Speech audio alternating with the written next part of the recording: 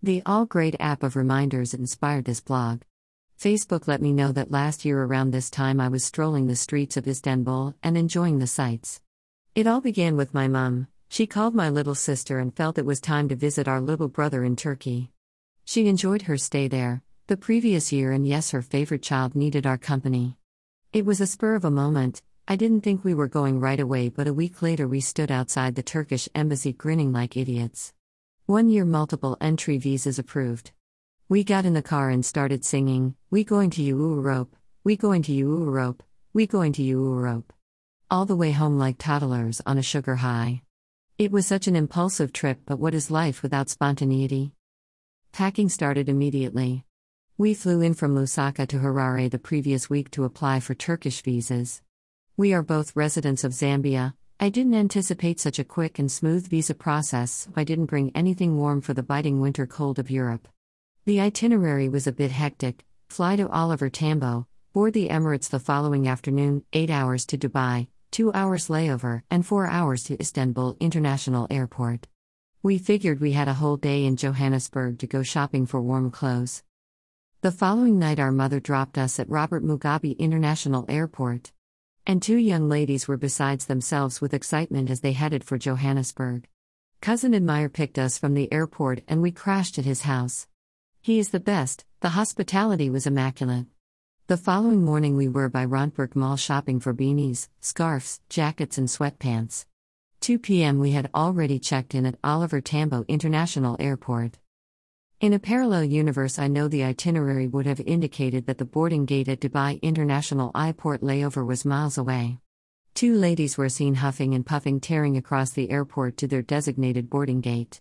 Hiring a go-kart was a practical plan instead of lounging by McDonald's and stuffing our faces with unhealthy oily fries. We made it in the nick of time.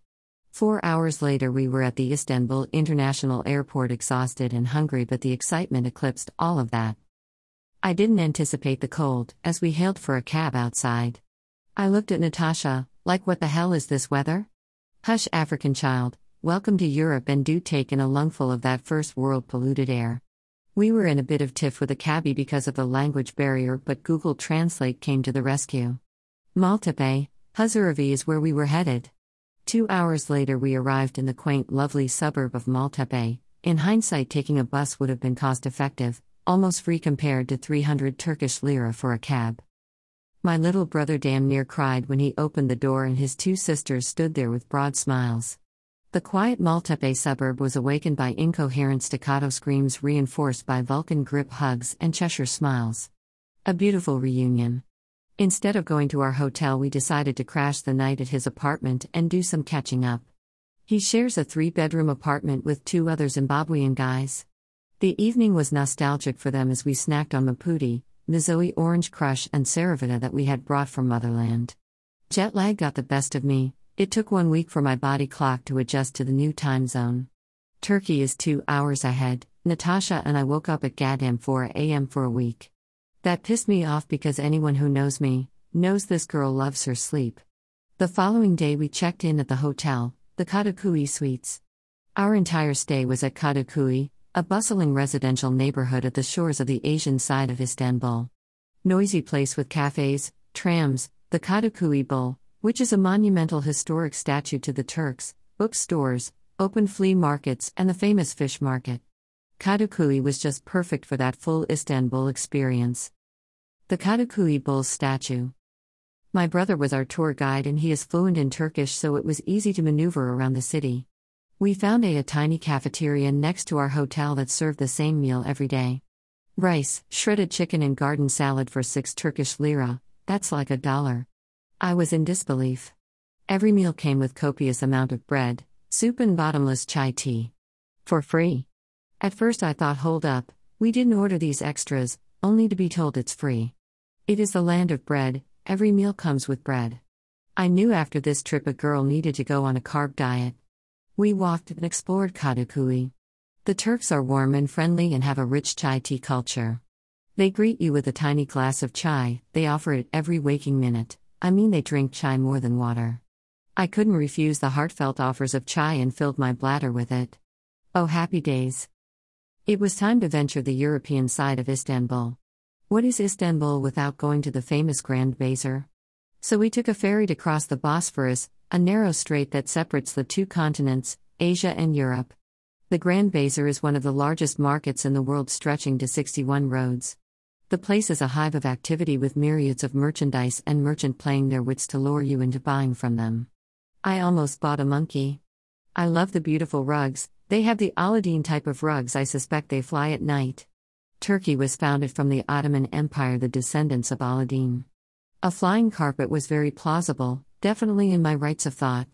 We found Salt Bay's restaurant and decided to have a light meal.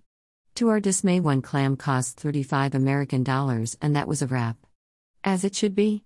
We walked all day. Everything you ever needed in one market is capitalism, best bet, and an empty pocket for me. The European side of Istanbul had a different fashion sense, less hijabs and more boots and coats. It is also famous for cosmetic surgery and a normal day to run into a couple of people with a cast nose and lip fillers. I don't recommend cosmetic surgery Istanbul because I watched the show Botched and most patients have their procedures done in Turkey. More Turks speak English than the Asian side, which was definitely a breath of fresh air. The street food is one of my favorite experiences in Istanbul. As a country of the bread connoisseur, it would be a travesty not to have bread as part of the street food culture. Badem tis, meat the simit. This is bread shaped like a donut ring with sesame seeds on the crust. Every street corner has a simit cart. Some have chocolate inside, crunchy outside, soft inside with gooey chocolate is a sinful pleasure. Of course, it is difficult to avoid a simit cart when they are at every 100-meter peg, but I tried not to eat it every day. 10 points for me. I cannot say the same for Natasha the carb muncher. She is probably going to strangle me for this. Just like the simit cart, there are clams everywhere, and this is my brother's easy indulgence. I will call him the clam gobbler. I am a dead man walking. I'm not a fan of seafood. Heck, I don't even like sushi, but the clam stands added a great anesthetic to the scene. The doner is my favorite, with rotisserie meat wheeling around all day. One can have the flavorful tender meat wrapped up in seconds anywhere on the streets. These wraps were so good I had 2 at a time. Oh, bite me, it wasn't an everyday thing.